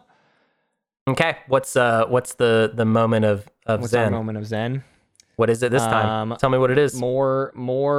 So I skipped a couple relic flavor texts. You did. I noticed that. As the hilt began to fuse with the flesh of her hand, she worried that she should set the scepter aside. But the whispered suggestion in her mind were too valuable and insightful to seriously consider such a rash and illogical act. That was Scepter of Elpar. Do you want another? Is that it? A cloud of satellites spewed from the dreadnought's hull, drifting into a halo around the vessel. The battle seemed to pause for one long moment before the drone's weapons flared, unleashing beams of energy in all directions. That was my news broadcaster doing the Crown of Thalnos. No more, please. No more? Okay, the Crown of Amphidia. The machines of the Forgotten Throne World could only be controlled through the data impulses of the Black Barbed Crown. I'm going to click stop. Okay. So doesn't really Stellar matter if you wanna Converter, keep a doing power it. great enough to envelop a star, such that its energies might be concentrated and scattered. I'm going to hang up now.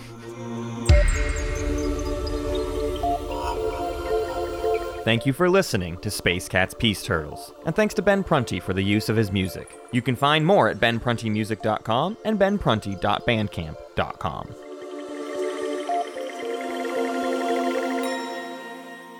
Pax Magnifica, Bellum Gloriosum.